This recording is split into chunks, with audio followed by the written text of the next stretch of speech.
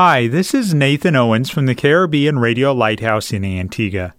Every Tuesday evening at 7:30, we have a live call-in program discussing real-life issues from the Caribbean.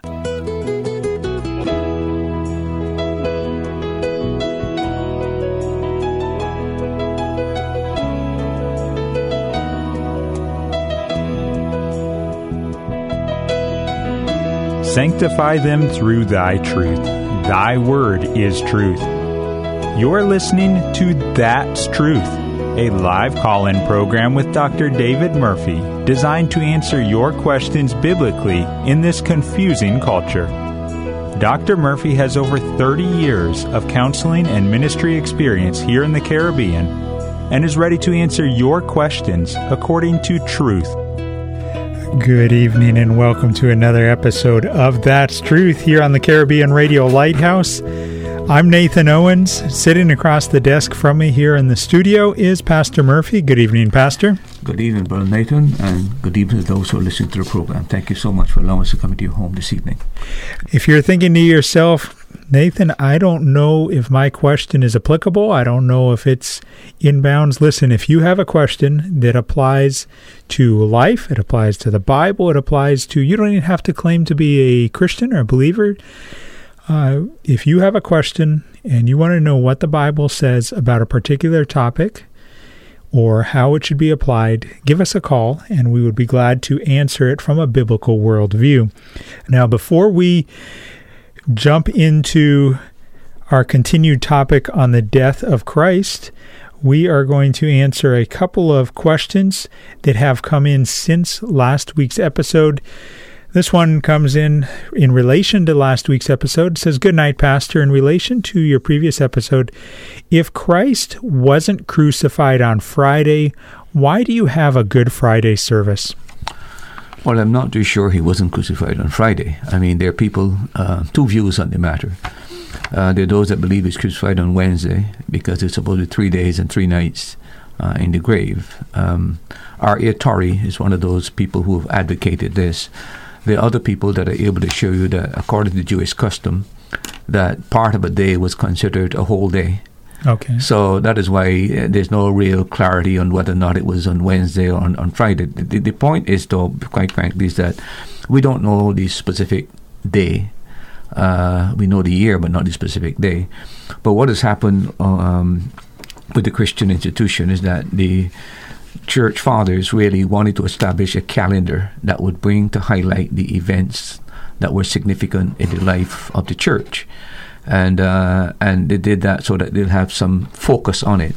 So they came up with Good Friday, they came up with the Easter Sunday, they came up with Christmas, etc., etc. These are historical landmarks that, even though you don't know the specificity of it, the significance of that is to memorialize what took place. So it's good to emphasize the death of Christ, and what better day to do that than to have a special day where you focus on the death of Christ. Same thing about the Incarnation. The fact that he came, and what a better time for the church to focus on that again than the Incarnation, which is the Christmas season, and then of course the Easter Sunday. So these are significant landmarks: the Incarnation, the death of Christ, the resurrection of Christ, and these are days that have been earmarked on the calendar for the church to remind not only its members but also to preach generally to the public. As I've said before in the previous program, I cannot speak in regard to Antigua, but I can tell you, being from Barbados, there are 3 times a year that every Barbadian will normally try to get himself in the church, and that is Christmas morning, Easter, Good Friday, and Easter Sunday. If anybody's going to go to church in Barbados, to be there in those 3 days. And I think the church has an opportunity to use the Word of God to explain Christ's death, His resurrection, of course, in the Incarnation.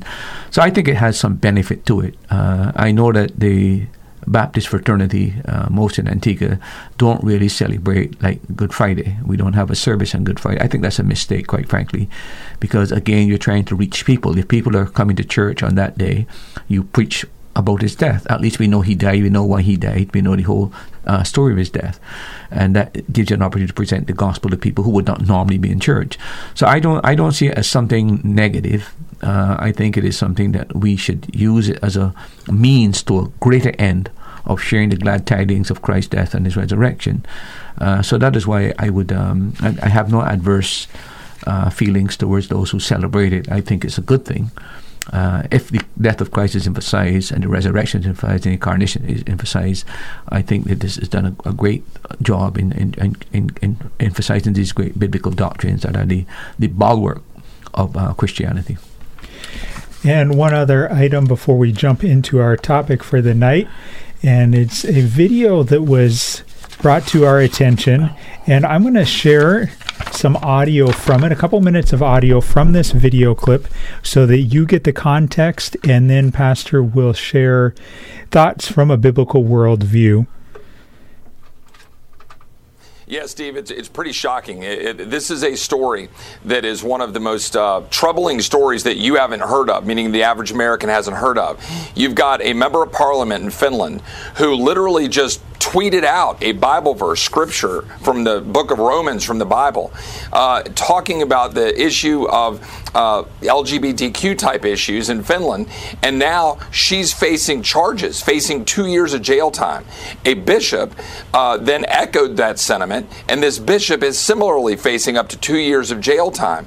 Now, people can disagree about issues, right, but if you're talking about putting people in jail for quoting the Bible, and then the prosecutor said that the Bible can't, quote, trump Finnish law. The prosecutor said, don't worry, you can keep your Bibles, but you know what? You just can't say you agree with it. This is a really chilling reality in a Western civilization country. This isn't Iran. This isn't China. This is Finland. And the American people need to know this is coming to a theater near you, and it's coming to you in the form of the Equality Act, which is why I opposed it, because that would similarly start to criminalize the way that we approach our disagreements on issues when they're based on our faith. And I know Tony has spoken eloquently about this before. And Tony, you say the Bible essentially is on trial. It is. Steve, faith is at the stake. The Bible is on trial. The outcome of Pave and Johanna's case could literally criminalize the Christian faith and free speech. Now, this case, as Chip said, is a warning to the Western world that, quite frankly, has been asleep in the pew. And this is not about some theologically remote part of Scripture.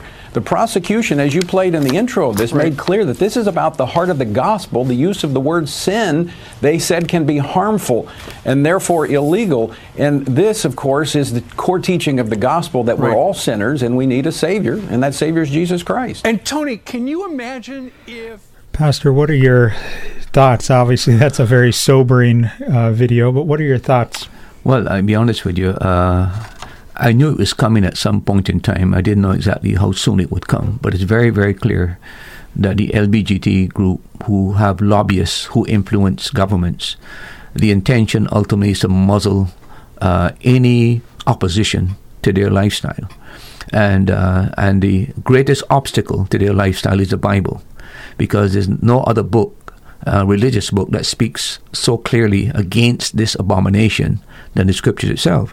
So you're going to find that this is something going to become very increasingly common within the Western civilization. The Western civilization, which was built on Judeo-Christian principles and ideology, has now shifted to a secular ideology.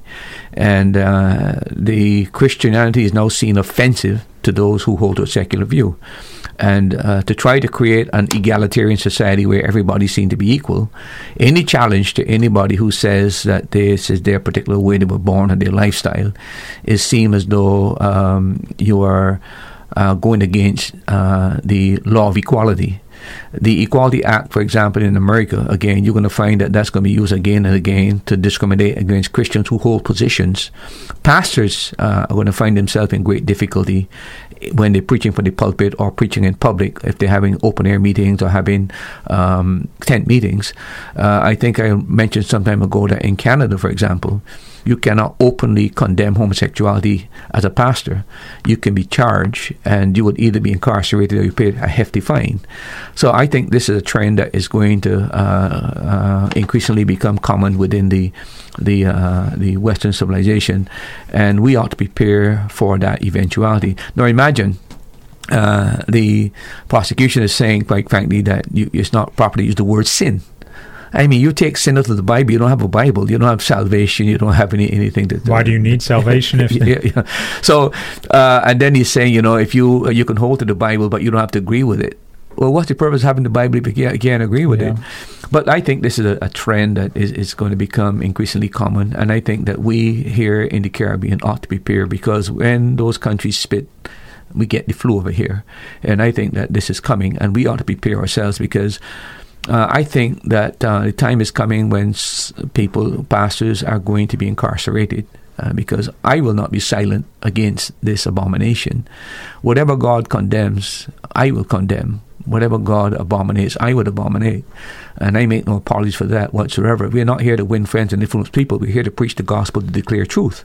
And the word of God is truth. And if we are silent on these matters, I think that silence is the greatest crime. I think if you listen to the video further, it says that the greatest crime against what took place in Nazi Germany was the silence of the church. By the time the church, first of all, it compromised with Hitler and sided with Hitler because they saw Hitler as the savior of Germany. And then they closed their eyes to all the atrocities Hitler was committing.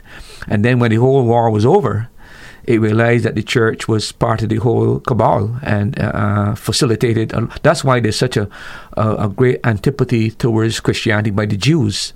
They can't believe that Christianity in Germany encouraged, endorsed, and hid and supported the Holocaust. And that's why they have this strong antipathy against Christianity. It's very unfortunate. But I think we here in the Caribbean have to prepare for this and steel ourselves that wherever it comes, we're not going to bend or kowtow or surrender. We're going to take our stand. If it means that we'll be incarcerated or put in prison, so be it. The thing about Christianity, we've become so soft that we're trying to accommodate, ingratiate ourselves in favor of the government, etc., etc. But we don't understand that Christianity has always had a clash on these matters. We, the first century Christians in the book of Acts, the clash they ran into by the authorities who said, you must not speak to this in this name. You must not say that we crucified him and God raised him from the dead. And they said, who shall we obey, man or God? That's the same kind of challenge we're going to face increasingly in the Western world. And we are deluding ourselves if we think it's going to get any easier for us, especially with this LBGT group. They are very aggressive and they have a lot of influence in high places. They themselves are in positions of high places, and once you have a person like this who gets in position where they can legislate and make laws and regulations, you can be absolutely sure they'll do anything in their power to silence the church and to muzzle Christianity, and that's what's happening today. In the video, one of the men mentioned that the church in general has been asleep in the pew. Would you agree with that statement? Oh, definitely. The church is the church, to my mind, has become deluded. And when I speak to the church, I'm talking in a very broad sense of the word.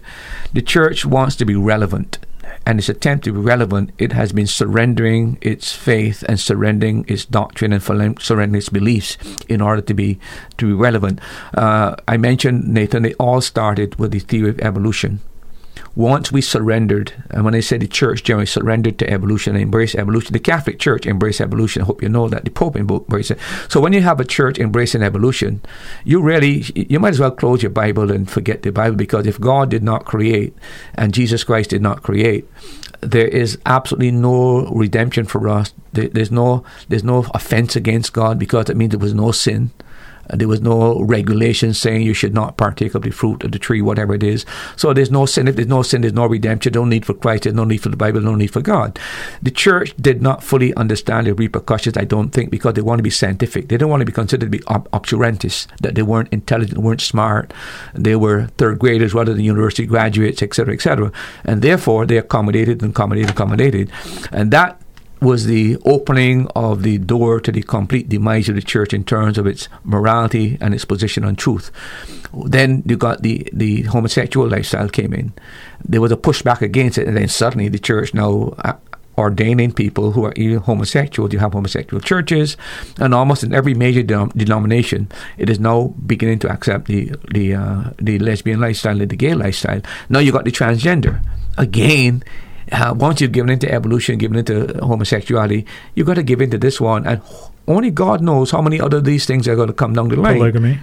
Polygamy, that is going to come. I don't see how they can actually stop it from happening. Because if you can allow two men to sleep together and two women to sleep, how in the world can you deny either bigamy or polygamy? It doesn't make any sense to me. And of course, I think that's going to lead ultimately to the what the Bible condemns in the book of Leviticus, bestiality.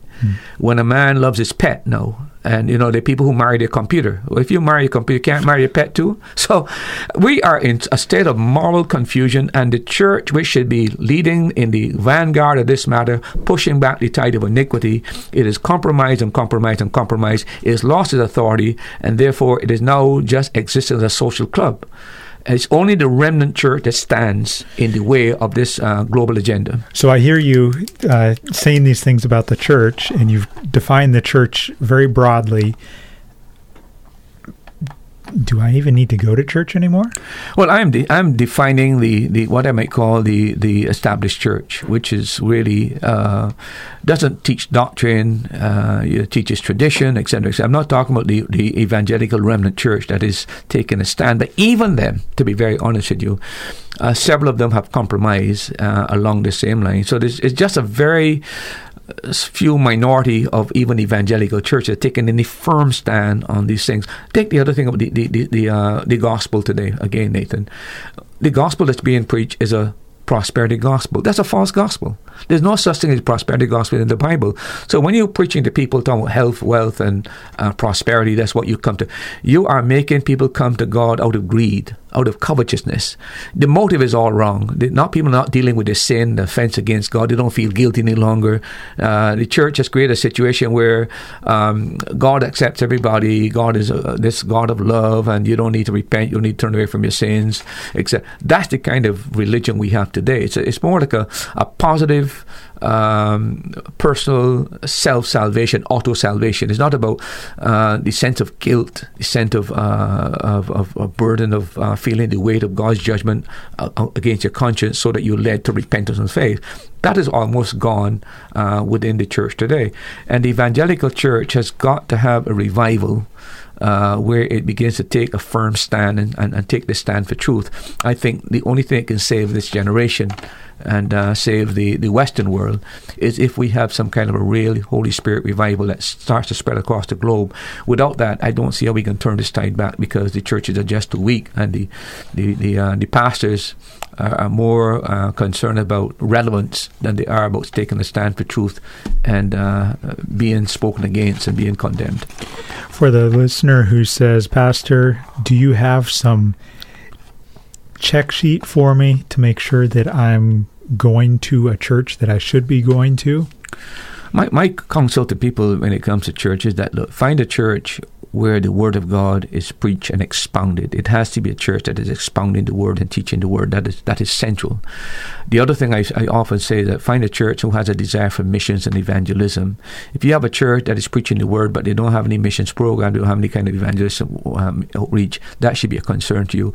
And the other one is find a church where you can use your gifts that God has given to you. Every believer has a gift. So you should find a church where you can use that particular gift within that setting. You're called into that assembly to utilize your gift to the edification of the body of Christ. And so don't look at a church that is because of its size and its largeness. As a matter of fact, that may be one of the great impediments, that you're just like a sponge soaking in, but you never give out. And there's no opportunity for you to minister. Get engaged in ministry. That's why you were called into the church in the first place. If you're in Antigua and you are looking for a Bible preaching church, if you're already part of one, we're not trying to draw you away, but if you are looking for a Bible-centered, Bible-teaching church, we would love for you to visit Grace Baptist Church. That is the church that Pastor Murphy is the pastor of. It's located in Gambles Terrace on the north side of St. John's, Antigua. It's located on Rowan Henry Street, the same street that the cemetery is on. We have Sunday school at 9 a.m., Sunday morning service at 10 a.m., and then we have Thursday evening service and prayer meeting at 7 p.m. And we also have different training courses that are taking place on Sunday evenings at 6:30 p.m. If you have just tuned in, you're listening to the Caribbean Radio Lighthouse. The name of the program is That's Truth. It is a live, interactive program, and I want to say welcome. Thank you for taking time out of your Tuesday evening in order to listen to the program and join us on the program. And when I say join us, I don't mean just listen. I mean interact with us. We are here to answer your question and your questions. There's a phone number you can call to be put live on the air. The phone line is open and awaiting your call. And the number to call is 268-462-7420. You can WhatsApp or text your question to 268-782-1454. Or if you are joining us on Facebook Live, you can comment your questions right there in the comment section, and we will pass them along to Pastor Murphy. Yeah, I should have said something. You realize that the two people here in the video are parliamentarian. Now imagine that, a parliamentarian, because she tweeted Romans chapter 1, she could face 2 years. Now remember, we're not talking a lay person, we're not talking an ordinary person. There's a parliamentarian in the Finland Parliament. The second thing is a bishop. This is a pastor. So you're dealing with a person who's head of the church, and you're dealing with a person within Parliament, but yet both of them face the same consequence. I mean, that is very, very, very significant. Yeah. And that gives you the idea of the reach of these lobbyists who are the LBGT, how much power they have, and continue to gain. And again, Nathan, it's just, we know that in even here in Antigua, we know that there's one of the senators who's a known lesbian. Same as in Barbados, where one of our leaders is a lesbian. I mean, these are not people that hide these truth. What is happening. These are bold-faced, perverted, abominable people who, quite frankly, want the public to know that, whether you agree with my lifestyle or not, this is my lifestyle. They're not hiding in the closet any longer. They're coming out with a vengeance. And they're now seeking vengeance on people who don't support or endorse their position.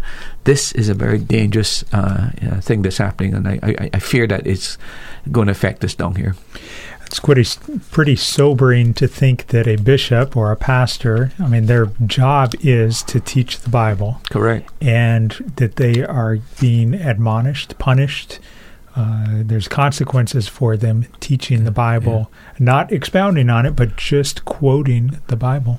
But I would say this, this may be what's needed for the church in a very real sense, to wake us up out of our complacency, because we think that the whole purpose is to accommodate and to try to get along with the world and get along with government, and not be taking a stand for truth.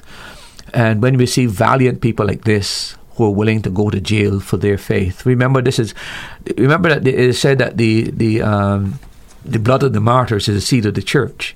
When people see that people are serious about what they believe and prepared to be incarcerated for what they believe and will not back down or recant, is this that provoke people to reevaluate the shallowness of their own faith and the shallowness of their own belief. So I would say to you that it may be the beginning of a movement that probably would lead Christians to really get out of this complacency that we're in. And if we don't fight for truth, and we're silent, this is the kind of price we're going to pay. So maybe people become more active and get more engaged within a democracy like Antigua or within the U.S. I mean, a lot of Christian institutions that will respond to this kind of thing and take positions on it, et cetera, et cetera. We're in the Caribbean. We need something of that nature to really represent Christian truth and Christian values. And I don't know of any at this point in time in Antigua and Barbados. Well, might be Babs, Sister Babs, Dr. Eveling. I think she leads a coalition of groups to fight back against these kind of pushback against truth in the Bible.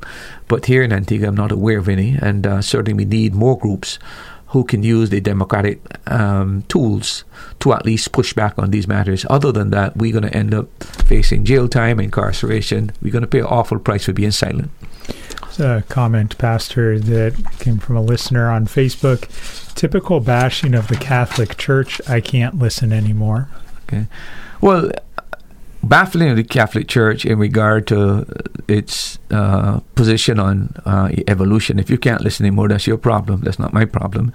What you got to do to face the truth. If God created and evolution is false, how can your church embrace evolution? And if you don't know your church embrace evolution, you need to go online and get the Catholic dictionary and see what they believe about that. You'll see that what I'm telling you is the truth. If you can't face the truth, that's your problem, not mine, madam or sir. Time across the Eastern Caribbean. And in our studios in the community of Valley Church Antigua is 7:56. We're broadcasting on 1160 AM, 92.3 FM from the island of Antigua. And you can listen online at radiolighthouse.org, or you can go to the Caribbean Radio Lighthouse Facebook page. Again, if you have a question and you want to call and be put live on the air, you can call 1-268-462-7420. If you have a topic or a question that you would like discussed, please WhatsApp or text it to 1-268-782-1454.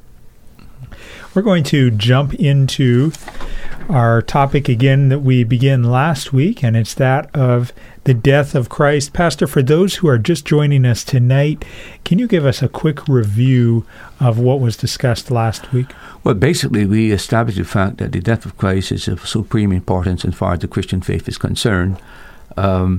I mentioned that it's not an accident or a fortuitous event that occurred. It is a pre-planned, preordained event that God had planned on his calendar, that Christ would die.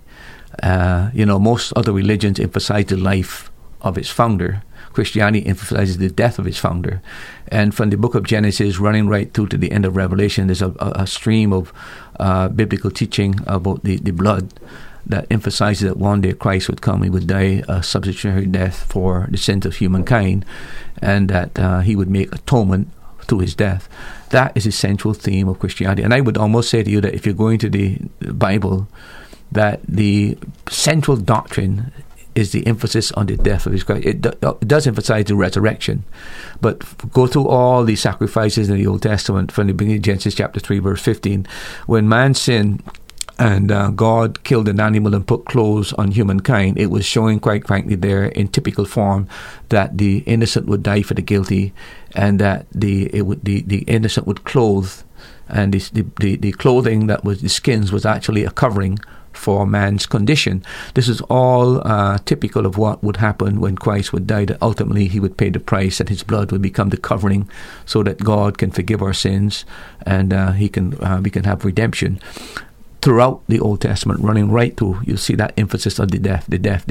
Every sacrifice, 5 different sacrifices in the book of Leviticus, and every one of them emphasizes the shedding of blood and emphasizes the matter of atonement and the matter of covering of sin. That's the biblical doctrine. How can a loving God have ordered and been in favor of the slaughter of millions, billions of animals down through the decades? Good question. It's either man dies or the animal dies. Because what if the wage of sin is death, the only way that a man wants to be forgiven is either that he extracts that penalty on man, or the innocent dies in place of humankind. So it's a matter of which has more value, the animal or the human being has more value. And we all know that man is the premier creation of God, and every other animal serves his purpose. That's why you can eat cows, you can eat sheep, etc., etc. These things were made for man. So the innocent became a substitute for humankind. Rather than God extract death on human sin every time a man sinned, he took out his wrath on the animals, which is a substitute. But again, Nathan, don't forget that these are only pictorial demonstrations in type form of what would ultimately happen when Christ would come. He would be the ultimate Lamb. John said in John chapter 1, verse 29, "Behold, the Lamb of God that takes away the sins of the whole world." So every sacrifice in the Old Testament was pointed to the ultimate sacrifice that would come. And now that Christ had completed his work, there's no need for any more animal sacrifice. But until he had come, God had enacted a temporary means of dealing with human sin. Remember that sin, as it were, was held in an escrow account, a suspense account, until Christ died. It's only Christ's death that removed all sin. But until that event took place, God had human sin, as it were, in a suspense account and covering human sin. But it was never wiped away until Christ finally came. You know, I think I've heard a good illustration of this, where in the Old Testament, it's like a person sweeping the house and sweeping the dirt under the rug, but you don't see it, right? But really, in truth and fact, you still have a sense of guilt, because even in the Old Testament, every man would believe, how can an animal actually take away my sins and be covered? So there was not that fullness of assurance about ultimate forgiveness, but it's like everything was swept on and covered over, but we knew it was there. So there was not, as a matter of fact, the book of Hebrews says that our conscience was not cleared until Christ died, and then our conscience was fully cleared, because we understood then that what was under the carpet was now fully removed. So we don't have that sense of guilt any longer, because the price has been paid. But until that was done, even though the sacrifice was made, there was still not that fullness of conscience that this actually could take away the problem, because it was only to cover, not to take away. It's Christ's death that took away our sins, and therefore we have a clear conscience before God, because the sin problem is taken care of. Thank you very much for listening to the Caribbean Radio Lighthouse, and That's Truth. We are here to answer your questions. You can call and be put live on the air, 268-462-7420, or you can WhatsApp or text your question to 268-782-1454. Anything else? Yeah, the other thing that we talked about last time, Nathan, had to do with the looking at the different views on the matter of the death of Christ, because the evangelical view, of course, is that his sacrifice was a penal substitutionary sacrifice, that he died for human sins so that man could be forgiven. But there have always been liberal theologians and people who are apostates from the Christian faith who have come up with other theories to explain away his death. And we talked about, for example, some who said it was an accidental theory. In other words, his death has no reference to human sin. It's just that he was a good man. He held to certain principles, but the people didn't agree with his principles. And as a result, he came into clash with other people and they crucified him. But there's no significance. The only significance to that would be, quite frankly, that you hold to your principles.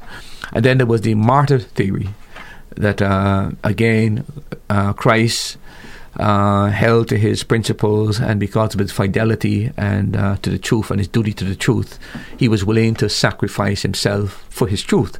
And again, that is said to ennoble us, that when we have principles that we hold to, we should be willing to die for our principles. So in a sense, he's an example to us to be willing to suffer martyrdom even for truth.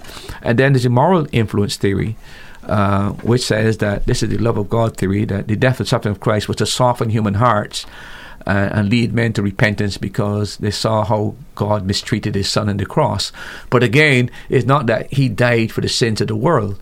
His death is actually an incentive for you to understand that God takes sin very seriously and that you need to repent. But it has no substitutionary function. It has no atoning function.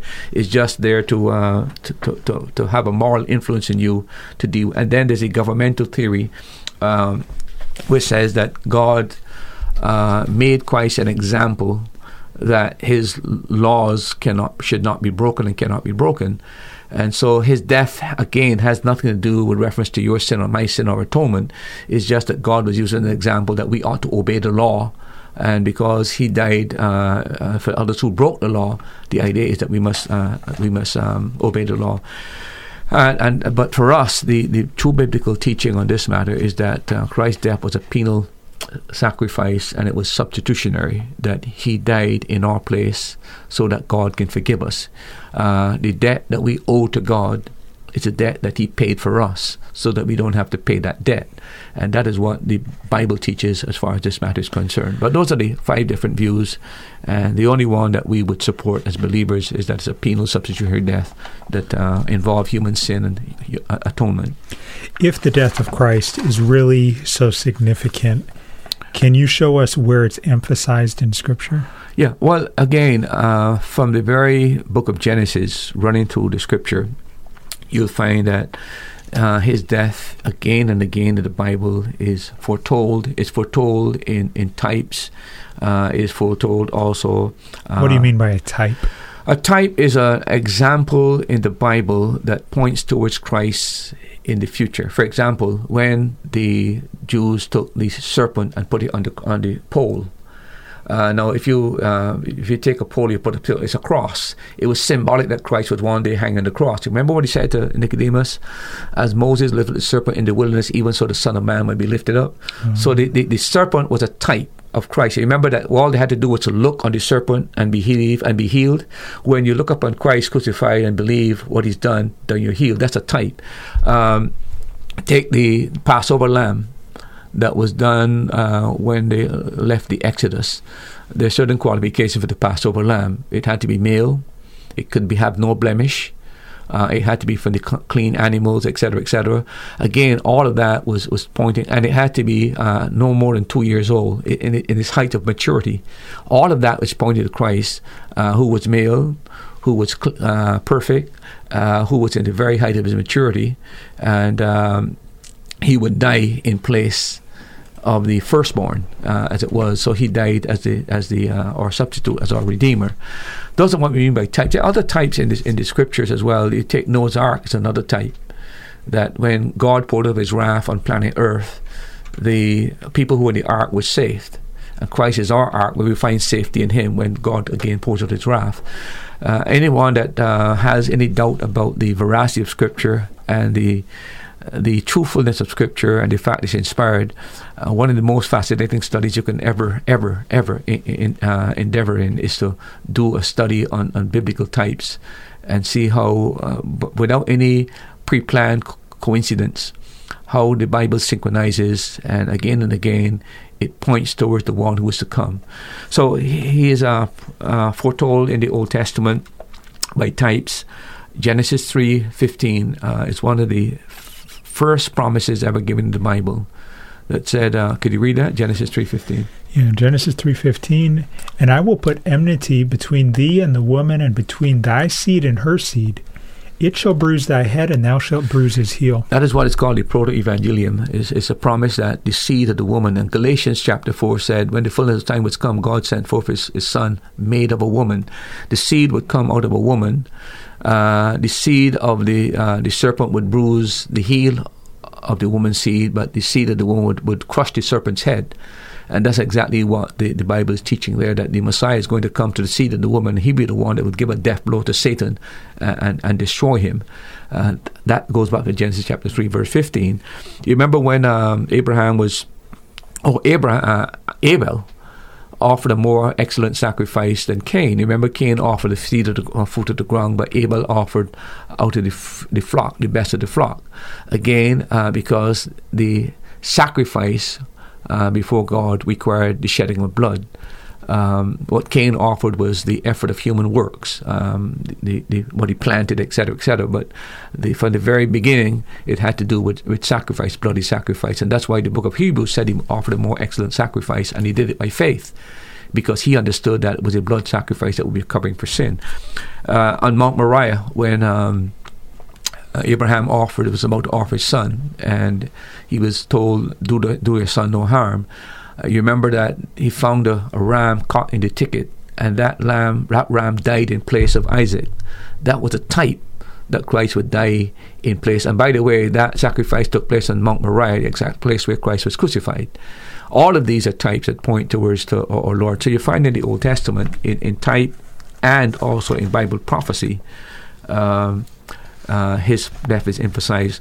Look at Psalm 41, verse 9 to 10. The book of Psalm 41, verse 9 to 11. Yea, mine own familiar friend, in whom I trusted, which did eat of my bread, hath lifted up his heel against me. But thou, O Lord, be merciful unto me, and raise me up, that I may requite them. By this I know that thou favorest me, because of mine enemy doth triumph over me. Now look at Acts 1:16.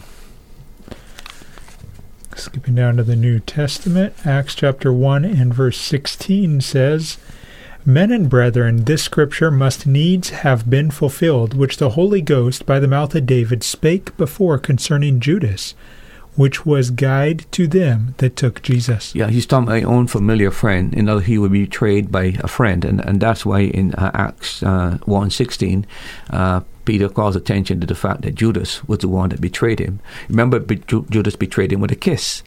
So he was, even in Psalm 41, he would be betrayed by a friend. We didn't know who that friend was, but clearly Peter tells us that. If you also look at Psalm 22, verse 1, verse 7, verse 8. Psalm 22, verse 1. My God, why hast thou forsaken me? Go ahead. Verse 1? No, yeah, finish reading verse 1. Why art thou so far from helping me, and from the words of my roaring? Then verse 7. All they that see me laugh me to scorn. They shoot out the lip, they shake the head, saying, He trusted on the Lord, that he would deliver him. Let him deliver him, seeing he delighteth in him. Verse 8. That was verse 8. Verse 18 then. Verse 18 says, They part my garments among them, and cast lots upon my vesture. Now, if you would look at Matthew chapter 27, verse 39 to 41. Matthew 27. Verse 39.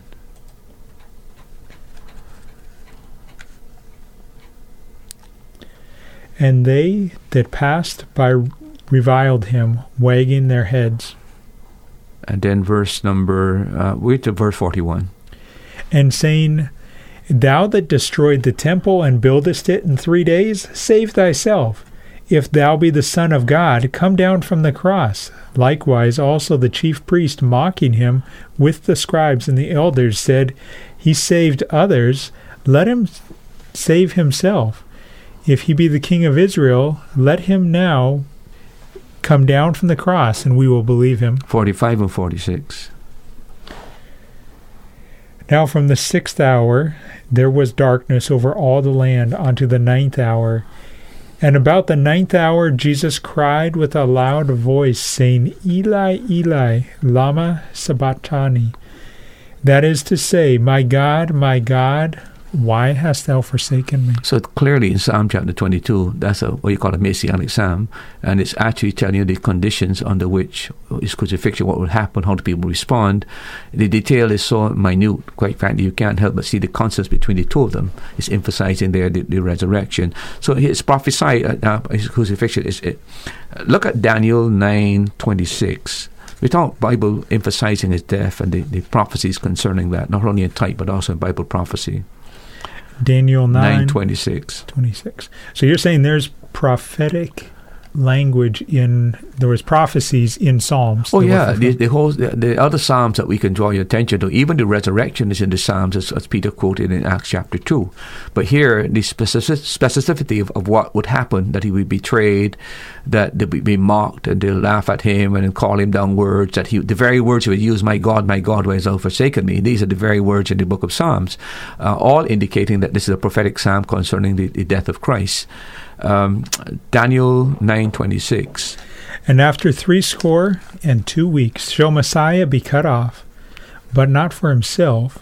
And the people of the prince that shall come shall destroy the city and the sanctuary, and the end thereof shall be with a flood, and upon the end of the war desolations are determined. But we did a study on Daniel chapter 9 some time ago.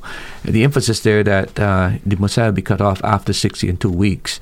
And that gives you the exact year in which the Messiah would die. If you were to make a reference to that particular study that we did, the person can go online and see the study that was done there. But Daniel is able to tell us exactly the very year our Lord would be crucified, pointing towards his death. Yes, so if you are interested in further detail of the book of Daniel, there was a whole series the pastor did on Bible prophecy, and you can go to our website, radiolighthouse.org. scroll down to the second large picture that you see. It's a large microphone, and right in the middle of the screen, there's a circle that says podcast. You can't miss it. Click on that, and then go to the That's Truth podcast and the That's Truth podcast archive, and look for episode number 90 and episode number 91, and those specifically are where Pastor is discussing Daniel 2, Daniel 7, and Daniel 9.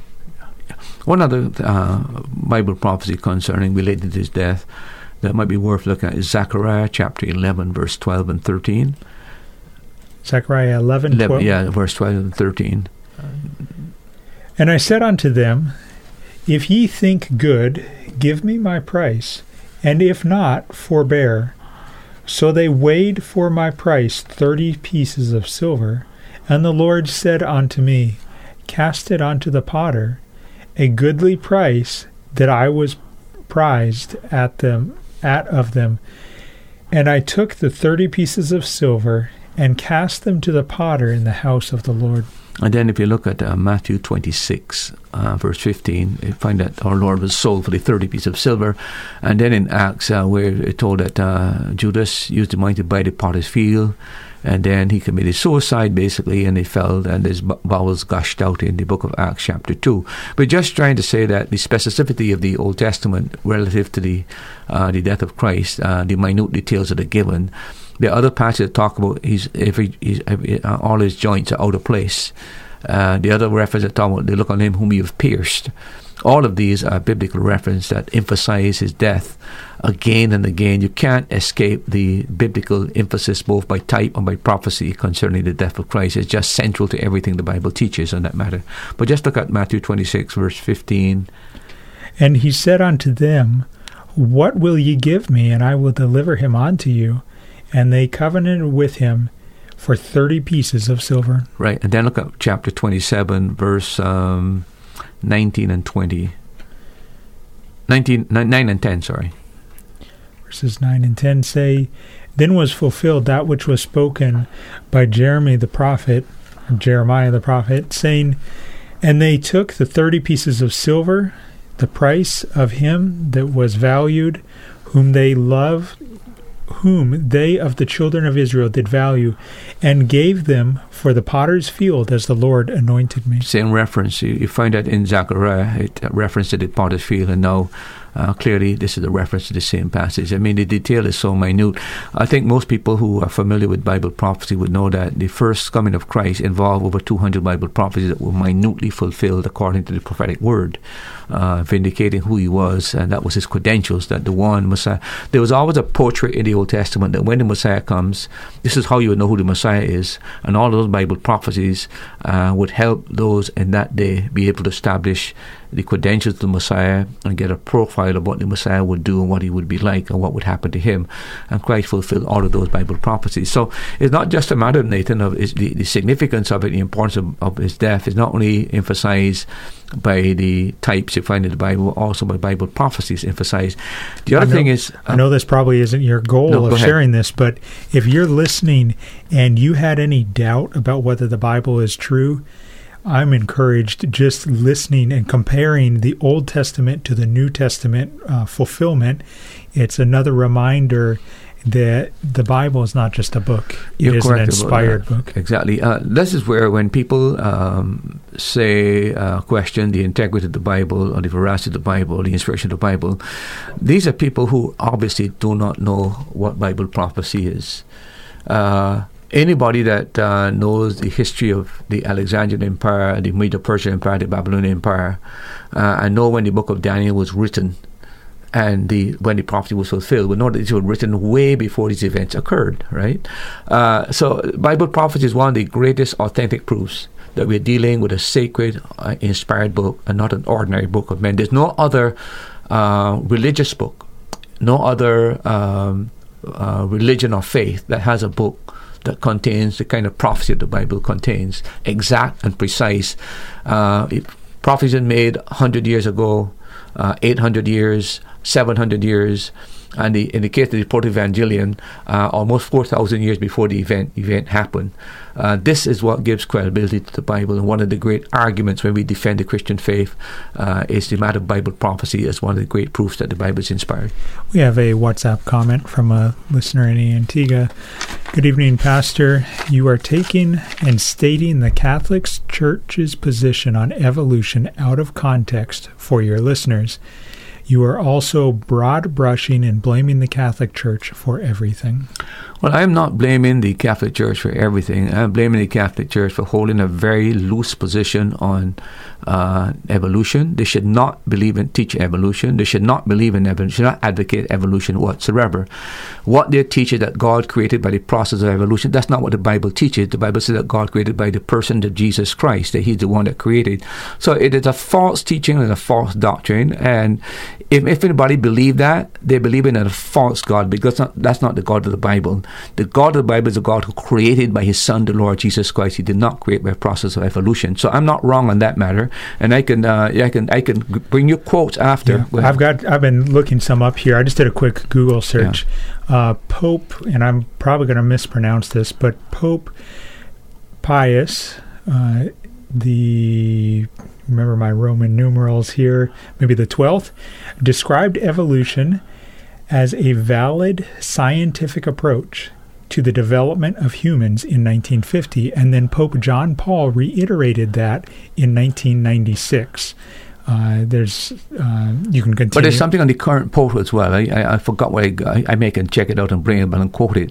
He himself believes in evolution as a means whereby man was created. There's no escaping that this position is false, it is wrong. And this is just one of many. This is one of many, many others that I can quote, where one pope said one thing and the other pope said the very opposite. Yet these are supposed to be infallible men who speak ex cathedra. The contradiction is so obvious that one wonders how any sane, reasonable person could actually entertain what is being taught in these particular areas. Yet you have an infallible pope. So if you've got two infallible popes teaching the very opposite, you don't have infallible popes. You have fallible popes who are just pretending to be infallible. And that's the problem I have with the Catholic Church. Here's a quote from Pope Francis. When we read about creation in Genesis, we run the risk of imagining God as a magician with a magic wand able to do everything. But that is not so, Francis said. He created, and this is Francis' statement again, God created human beings and let them develop according to the internal laws that He gave to each one so they would reach their fulfillment. That's evolution in its very essence there. I don't know how anybody can see it other than that. The Bible mocking God. But Bible doesn't teach that. But he himself, I think the Catholic Church has been disappointed with him, I must say, especially the Orthodox Catholics people. He's a liberal in terms of his thinking. He is the same one that, quite frankly, said that the Hindus are going to heaven and the Muslims are going to heaven. Quite frankly, he has no exclusivity in terms of Jesus Christ being the Savior of the world.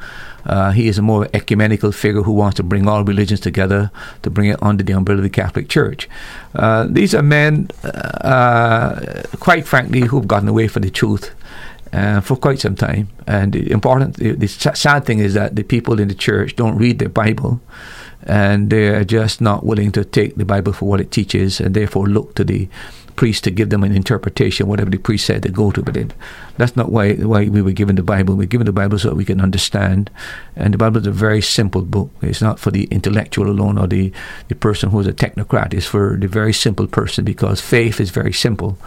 Truth is very simple. Truth simplifies life. And when you find people make things complex, it's because there's a lot of error in it in that regard. Let me ask you this. Is your purpose on this program, on the Caribbean Radio Lighthouse, to criticize, bash the Catholic Church? My whole purpose is to speak truth to these matters. If the Catholic Church is wrong in something, I'll speak out against that. If the Baptist is wrong in something, I will speak out against it. I just mentioned a matter ago that I felt that the Baptist Church make a mistake by not celebrating the Easter, the Good Friday. We don't celebrate it. I think that's a mistake. I feel that it is something that is worth being done, because I think it gives us an opportunity to preach the gospel and explain the death of Christ to people who don't go to church other than Good Friday, Sunday, Easter Sunday, and Christmas. So it's an opportunity for the church, and I just mentioned that. I think so. So it's not a matter of. But once you're dealing with truth, you're always going to have conflict with issues, and what I am concerned about is taking what the Bible says and juxtapose it against what others said, and to say this is what the Bible teaches. This is the right thing, and evolution is a hoax. It's a false. It's not science. Okay, it is pseudoscience. And I don't know how the church ever embraced it or could ever countenance to embrace it. But I think the whole problem is to be considered intellectual and not to be considered obscurantist. I think that is the reason why they did it, to become relevant and to become modern. I think that's what has happened. And it has hurt the church tremendously, because once you surrender truth in that area, it's just a matter of time before you have to surrender other truth, because the Bible is the absolute authority. And when you surrender the biblical authority on creation, you surrender on gender issues, you surrender on marriage, you surrender on sexual issues. You just surrender it right down the line, and you keep surrendering and surrendering until all you end up with is a social club where you come together, have a good time, sing a few songs, but truth has disappeared, and we're just having a service out of nostalgia. That's a big mistake. Thank you to the individuals who have shared your thoughts and your questions tonight. If you have a question, maybe a suggested topic that you would like discussed here on That's Truth in a future episode, you can give us a call and be put live on the air at 1-268-462-7420. I'll give that number to you again, 1-268-462-7420, and that will put you live on the air. If you want to WhatsApp or text your question, send it to 1-268-782-1454. I want to say something else, Nathan, because I think I need to say this again. I might use another example. For example, you've heard me several times on this program abominate any idea that Mary can save anybody. And we have a gentleman who I like a lot. He calls in and stuff like that. But he's pinned his hope on Mary. No one who's pinned their hope on Mary is getting to heaven. That's a reality. There's only one way to heaven, and that is through Jesus Christ. Mary cannot help a single solitary person gain not one foot into heaven. But again, the Catholic Church so much idolizes her, pray to her, and it is completely unscriptural and unbiblical. And I cannot, as a minister of the gospel who preach the truth and believe the truth, I cannot stand by idly and allow that to happen without abominating it and condemning it as something that is false and misleading. You know how many people are going to die and be damned because they're holding on to the belief that somehow Mary going to get them into heaven, and then they discover to their utter dismay and regret that it was a false belief. This is a serious matter. We're dealing with eternity. We're dealing with not just with a man dying and that's the end of a man. We're going to live somewhere forever. And we have to know where we're going. And the Bible explicitly explains to us there's only one way, only one name, only one mediator between God and man, and that's the man Christ Jesus. And any church that teaches any other Savior, whether it be co-redemptrix with Christ, is a false teaching on that matter. And we have to speak truth to falsehood, because it's only truth that can actually annul falsehood. And if you've just tuned in and you're saying, well, Pastor is really hitting the Catholic Church hard, let me just remind you, tonight's episode is episode 204, but for several years now, Pastor has covered a very broad realm of topics. And part of those topics was he did a series on different religions and comparing it to the Bible. Again, the purpose of this program is to compare everything to the Bible, to truth. And just some of the religions or cults that were discussed were Jehovah's Witness, Seventh-day Adventist, the Mormon Church, the Roman Catholic Church, the Baha'i Faith, Islam, Christian Science, TM, Spiritism, and there were others also, but that's just a quick summary. Now, Pastor, can there be someone within the Catholic Church that is saved? I don't have any doubt that the Catholics are saved. I honestly don't have any doubt about that. But you cannot be saved if you're depending on Mary. Yeah. That's the point I'm making. If a person has put their faith and trust exclusively in Christ, not in the church, not in Mary, of course they're saved. But the truth of the matter is that when you deal with people who are within that denomination, if you want to call it that, a lot of them, when you talk to them, they clearly have no idea of putting their faith exclusively in Christ. They put so much trust in Mary. It's like this gentleman that calls all the time. I feel I'm not only dismayed about that kind of belief, but in I feel very sympathetic that a person could be in the church and hold to that kind of a belief, and the pastor or the leader doesn't clarify that it is Christ and Christ alone that saves a person. And that creates dismay in my heart, to think that he might be going on all of his life believing this, then to pass out into eternity to discover that it was one of the most grievous errors, that why wasn't he taught different? So he has a sounding board. He hears one position, but no, he hears the biblical position. And he can't say he was not told what the biblical position is. He has to make a choice between what the church teaches or what the Bible teaches. And many, many times the church does not teach what the Bible teaches. And that's why it's important to get the word out and get the truth out when it comes to Scripture, irrespective. As I would like to say to anybody listening, I'm not here to win friends and influence people. That's not my job. My job here is to simply say what the Bible teaches on these matters and to present the biblical truth on the matter. Now, whether you agree with it or not is immaterial. But I will preach and teach what the Bible teaches on these matters without any fear or favor, or without feeling offended because you're offended because I say something that is truth. Those kind of things don't cause me to blink an eye, to be very honest with you. So I just want you to know that I'm just concerned about truth, and that's all I'm concerned about, nothing else but the truth. I don't know if you're a religious person. I don't know if you attend church. I don't know if you claim to be a believer in Jesus Christ, but I do know that we are thankful that you're listening to the program tonight. We're broadcasting from the island of Antigua, 1160 AM, 92.3 FM, online at radiolighthouse.org, and you can also listen on the Caribbean Radio Lighthouse Facebook page. No matter where you're listening from, whether you are in your vehicle, whether you are on a Caribbean island, whether you're listening to this podcast a year from now in Eastern Germany or in Australia, we are thankful that you are listening to this program.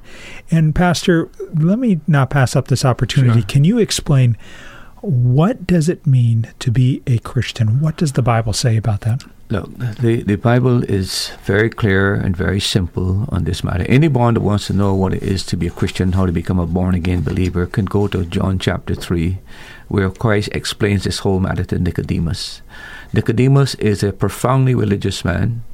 He belonged to the Sanhedrin. He is also a respectable leader in the Jewish community. He is also a teacher of the law. So you've got a moral, religious, political leader as well, because the Sanhedrin is who ran the political affairs of Israel. So you have a man that has prominence at every level, and he comes to Christ to find out how does a man enter the kingdom. And our Lord says to him, except a man be born again, he cannot enter the kingdom of God. That created question mark in his mind, and you would have thought that this man who knew the Old Testament, who was supposed to be a teacher, would have understood that there was a new covenant that is spoken about in Ezekiel and also in Jeremiah, and that the Lord would give people a new heart and he gave them a new spirit. This is what our Lord is dealing with. So he says to him, quite frankly, and Nicodemus asked the question, well, how can a man be born again? Can he go back into his mother's womb and be born again? That's this childish, infantile evaluation that this man has. He's supposed to be a spiritual giant, but he's just a dwarf when it comes to understanding biblical truth. And our Lord explained to him that which is born of the flesh is flesh, that which is born of the spirit is spirit. So spiritual birth is needed. That's what he's emphasizing. The new birth is a spiritual birth. And then our Lord began to explain to him, he asked, how can these things be? And our Lord said, look, the wind bloweth where it listeth. It goes any direction. You can't see the wind, but the wind accomplishes its purpose. He's saying that the Spirit of God is like that. You don't see when the Spirit of God works, but you can see the results of the work in a person's life. So when a person becomes born again and born of the Spirit, there is a change in that person's life. He becomes a new creature. 1 Corinthians speaks, if any man be in Christ, he's a new creature. All things are passed away, behold, all things have become new. It's a new birth from above. It takes as much power to regenerate a person as it took to resurrect Christ. Find that in Ephesians chapter 1, where Paul talked about the same power that was used to resurrect Christ, the same power that works in the believer's life. So salvation is something supernatural. It's not something that you just say a little prayer and that's what happens to you. When you are truly repentant of your sins and you put in your faith and trust in Jesus Christ, a supernatural work is done in your life where you are changed. And the Holy Spirit comes to dwell in you, and He now begins to sanctify you and to change you and to transform you. That's a supernatural work, right? And that's what being born again is about. It's about repenting of your sins and putting your faith and trust in what Christ did on the cross. When you do that, you're adopted into God's family, you're given God's Spirit, and God's Spirit begins to clean you up from the inside out. It begins to transform your life. Now, if you've never had a life that is transformed, I am saying to you, you do not know what salvation is about. You need to put your faith and trust in Christ and repent of your sins to have that transforming power in your life. Everyone that is genuinely saved can tell you that they're not the person they used to be. It doesn't mean that they're perfect, but they've seen systematic changes wrought in their life as they grow in the Christian faith. There has been something that has transformed them. The desire for sin is taken away. It's not there. It doesn't mean that you don't sin, but you don't enjoy it when when it happens, etc., etc. And if it does happen, you are sorrowful and mournful and sad and want forgiveness and pardon. That's what Christianity is all about. See, if you can live in sin after you became a Christian, it doesn't bother you, you do not have real salvation. You have a bogus salvation. There must be this change in your life. And if there's not a change, you're not a born-again believer. But that's what it is, Brother Nathan. It's repentance, putting your faith and trust in Christ, and understand this is the work of the Spirit that begins to work in your life to change you, to transform you, give you a new heart, new affections, new values, new way of thinking, new ambitions. In other words, you become a new person, but that doesn't happen with a snap of a finger. You see that it's a change. That's why I said all things are becoming new. Behold, all things are becoming new. Behold, all things are becoming new. The Greek word is in the present tense, the linear tense. It's an ongoing transformation that takes place in a person's life. What counsel do you have for the listener who says, Pastor Murphy, I'm interested in that, but how do I make sure that I pray the right words? Well, I'm not too sure that the question is about the right words. And this is where I think people get lost, right? The man that went into the temple and would not even look up, but smote on his breast and said, God, be merciful unto me. He knew what he wanted. He wanted forgiveness and pardon. He wanted to be restored. And Christ said, this man goes down to his grave justified. Same word that is used for us, justified.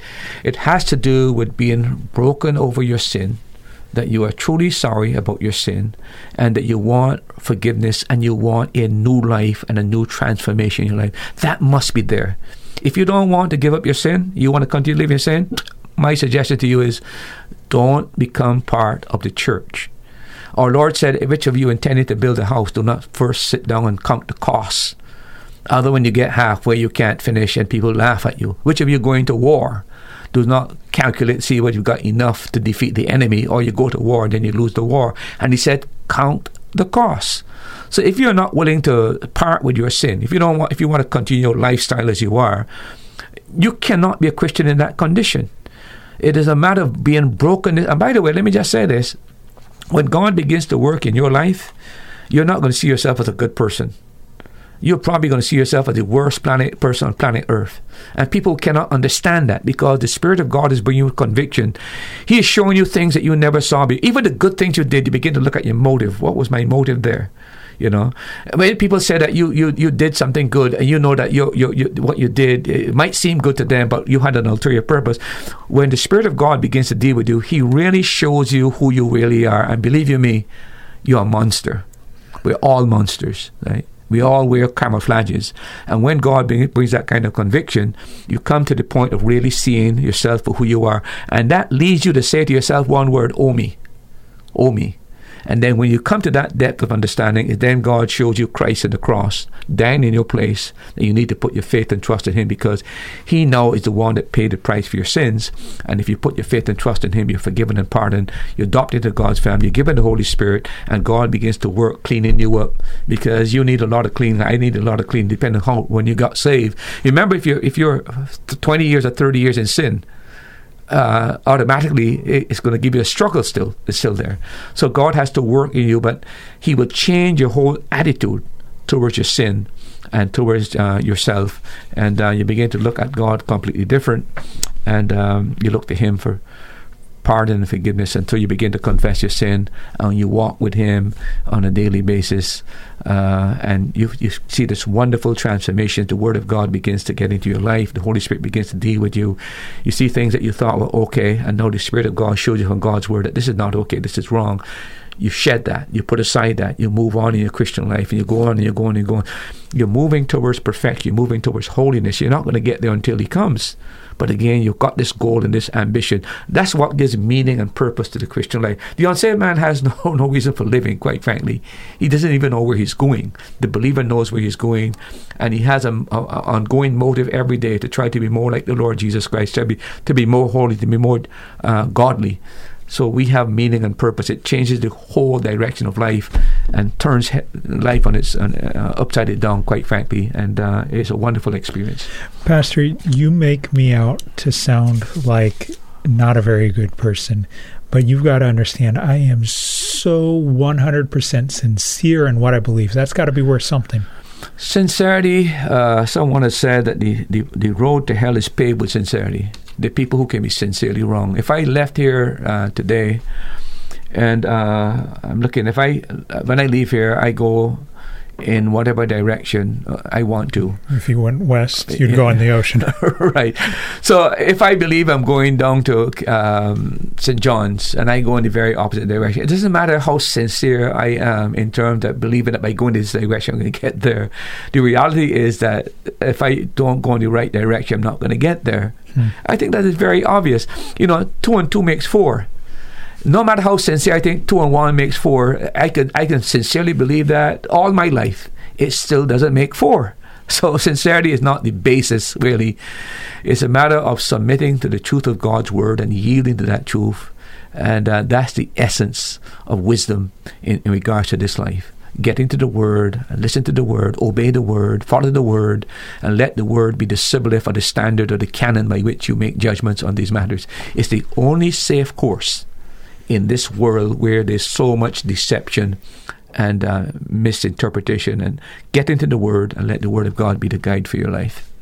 Now, we are not just here just to talk to you, not just here to teach. This is not just a one-way communication.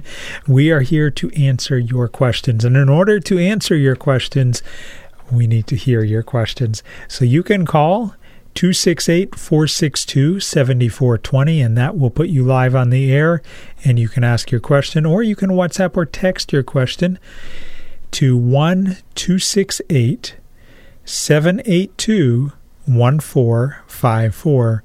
1-268-782-1454 is the WhatsApp or text number. Now, we're talking about the death of Christ, and Pastor, when talking about the emphasis, you mentioned some prophecies. Yeah, I mentioned types, I mentioned prophecies, and the other thing, Nathan, it would be the prominence that it is given in the New Testament. I mean, 1/5 of the biblical narratives in the Gospels, 1/5 is about his death. Wow. And his death was just the final period of his life. But 1/5 of all the Gospels emphasizes his death. There's more emphasis on his death than any other part of his ministry within that. I can think about that for just a moment. R.A. Torrey says that his death is mentioned 175 times, which would mean that it is mentioned one of every 53 verses. The death of Christ is mentioned, using that as a standard. The other thing, Nathan, is that the chief purpose of his coming, fundamentally, is that the Bible makes it clear that he was going not to live, but to die. Emphasis again and again in the scriptures is on his death. Look at one or two verses quite quickly. Look at Hebrews 2 verse 9 and 14. Hebrews 2:9 says, But we see Jesus, who was made a little lower than the angels for the suffering of death, crowned with the glory and honor, that he, by the grace of God, should taste death for every man. Emphasis there. That's the key thing about we see Jesus, for the suffering of death. That's why he came. He came having his death warrant already signed, sealed, and delivered. So he knew when he came, voluntarily he came, he knew that he would have to die. And his death was mandatory. It was not, as I said, it's not an accident or coincidence. It was a mandatory event because it is wrapped up with the whole biblical doctrine of his atoning death, etc. Look at first. We have Sure. Codrington on the line. Codrington, thank you for calling, and go ahead with your question quickly, please. Angel went to Mary and said that she is worthy unto the Lord and she is above all women and she shall bring forth a son. Why people keep on saying that she's just a woman and she's just a vessel and that done away with her? Well, we said that she's just a woman because she was a woman like anybody else. She was a sinner. She said that God was her Savior. Only a Savior needs sinners. So even Mary acknowledged the fact that she needed a Savior. So that's the first thing. She, like all human beings, all women, she was born with a sinful nature. The other thing about it is that she was a chosen vessel. She is not the only one that is chosen vessels of women in the Bible. You go into the Old Testament, you find that there are other chosen vessels that were used. Deborah was used, etc. Sarah was used. In the case of Mary, she was distinctly used to bear the body of God's Son, the Lord Jesus Christ. She was responsible for his bodily part, but she again was not responsible for his deity. He is a God-man. She is not the mother of God. God is eternal, okay? She is the mother of the humanity of Jesus. That's what the Bible teaches. But because of that special role that she played, she was honored above all women to bear the Christ child. And the Bible gives her credit for that. And that's why that, for example, if we preach on Christmas morning or the Sunday after Christmas, and we preach on the nativity or we preach on something related to that, it's not uncommon that a sermon we preach on Mary and also on Joseph, depending on which character, what it is. We recognize what trait she had and we try to emphasize that. But that is the role that she played, a distinct role in being the human instrument or agent whereby the man Christ Jesus was born. She gave him his fleshly nature. That's what, and we give her credit for that. But she plays no role in redemption. She is not the co-redemptrix or the co-mediatrix with Christ, as is taught. The Bible does not allow that. There's only one mediator. There's only one name. There's only one way. There's only one truth. The Bible makes that very quite clear. So if Mary was alive today, she will tell you what she told the people in John chapter 2. Whatever he saith to you, do it. She would point you to Christ and said, here's the one. And like John the Baptist said, I must decrease and he must increase. That is what she would say. Take your eyes off of me. Look on my Son who just saved the world. He's the one you look to. I was just a human instrument to bring him into the world. But again, so you look to him. You don't look to me for salvation. You look to him. That was exactly what she would say to you if she had a word to say to you, to anybody else. That is what she would say today. Okay, one last question about it. Sure. Jesus Christ became God. If you say that Jesus Christ is Mary child, and if Jesus Christ was Mary child and Jesus Christ was God in flesh, you won't say that she is the mother of Jesus Christ in flesh of God? Well, it said that that which was conceived of first conceived of the Holy Spirit. So the Holy Spirit is the one who planted the seed within her womb so that Christ would be born. But she cannot be the mother of his eternality. I mean, it is very, very obviously that Christ existed. He actually the one that created Mary. But now he comes to earth in the form of a man to redeem humankind. So how could she be the one that creates him? She is just the human instrument to create his body. the body part, but the divine part of him, which is this eternal nature, was implanted by the Holy Spirit. So you're dealing with a human being who is God at the same time. And this is one of the great complexities of the Christian faith, that Christ is both man and God. He has to be a man because man sinned, and man has to die for human sin. But he has to be God to make that death efficacious for the whole world, because it's not just one man he pays his sin for, he pays his sin for the whole world.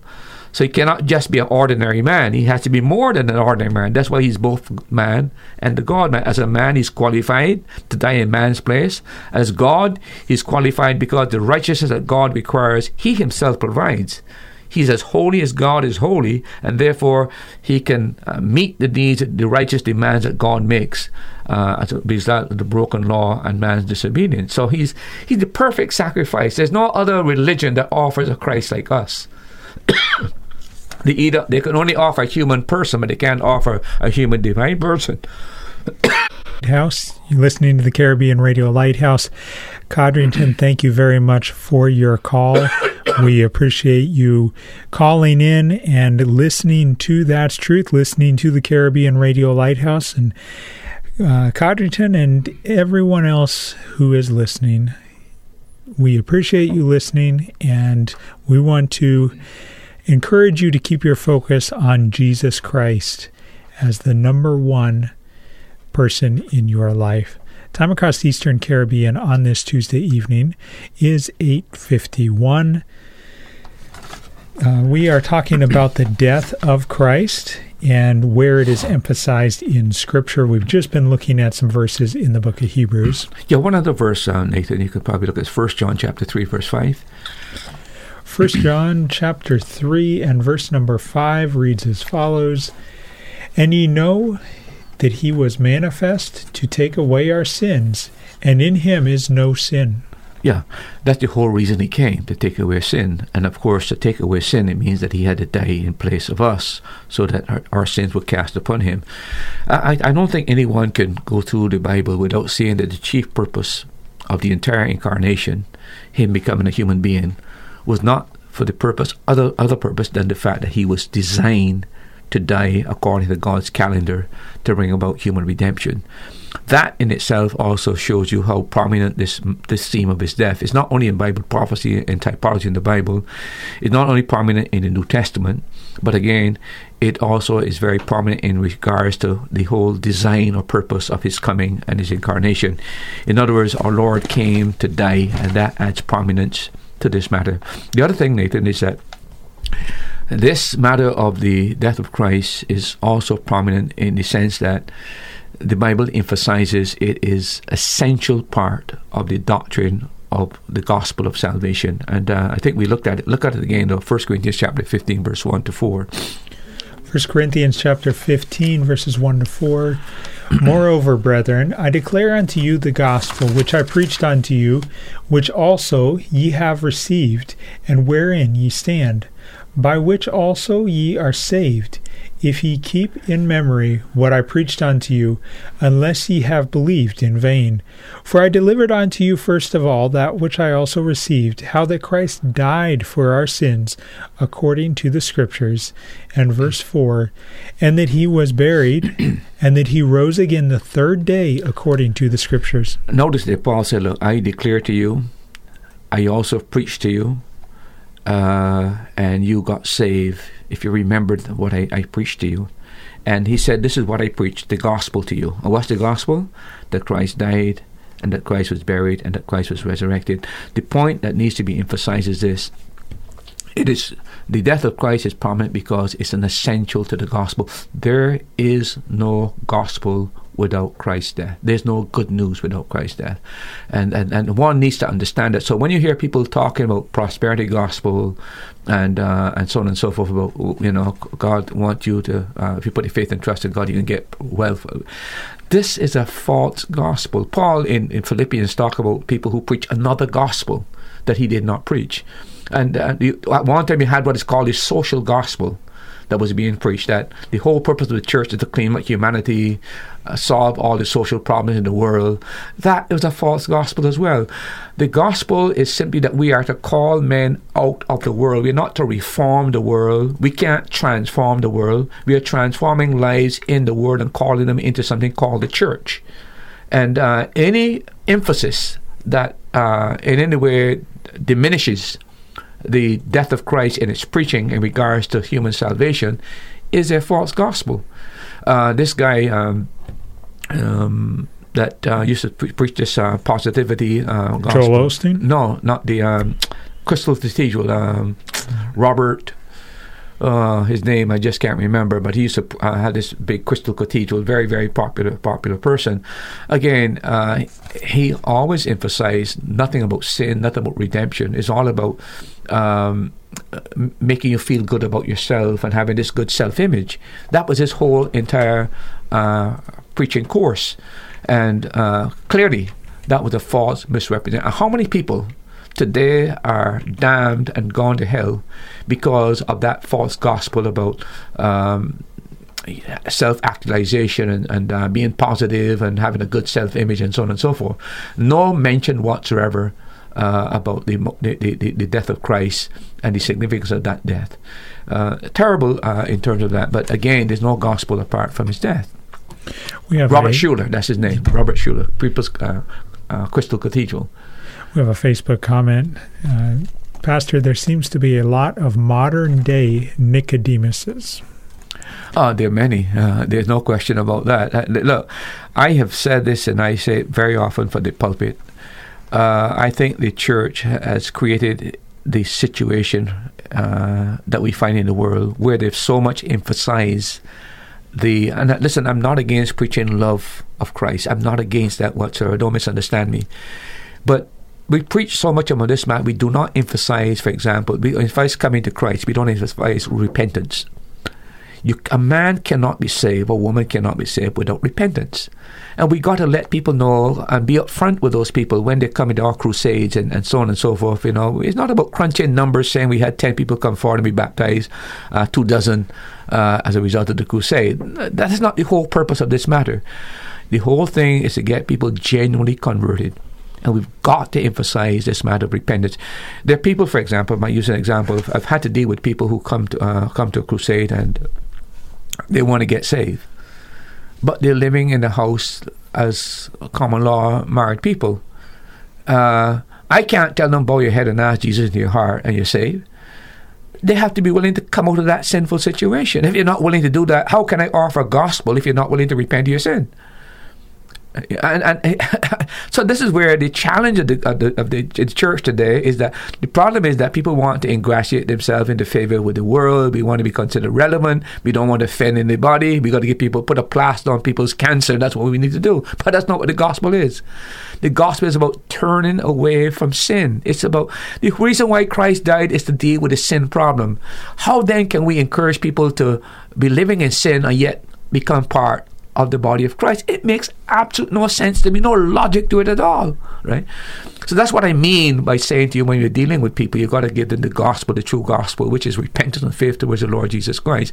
And we have to tell them some harsh things. You remember a guy came to Jesus one day and said, listen, what must I do to inherit eternal life? And the Lord said, well, keep the commandments. He said, from my youth I've kept the commandments.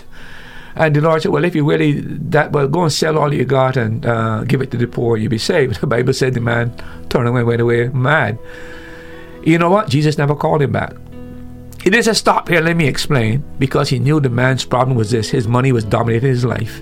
And he had to surrender to the Lord. He wasn't willing to surrender that area. He didn't soften the message. He walked away, and Christ let him walk away. Maybe to ponder, but he didn't soften the message to gain his favor.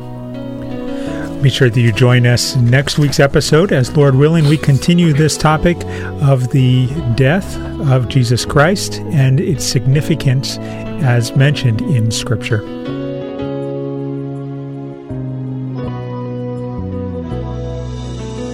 Thank you for joining us for today's program. We pray that the Holy Spirit uses the truths shared from God's Word to strengthen your faith. Now you've heard it.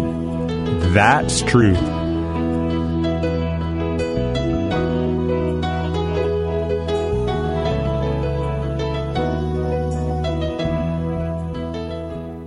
Thanks for listening. Remember, you can hear more answers to life's questions on That's Truth, Tuesday at 7:30 p.m. on the Caribbean Radio Lighthouse. If you're in Antigua, you can listen at 92.3 megahertz FM.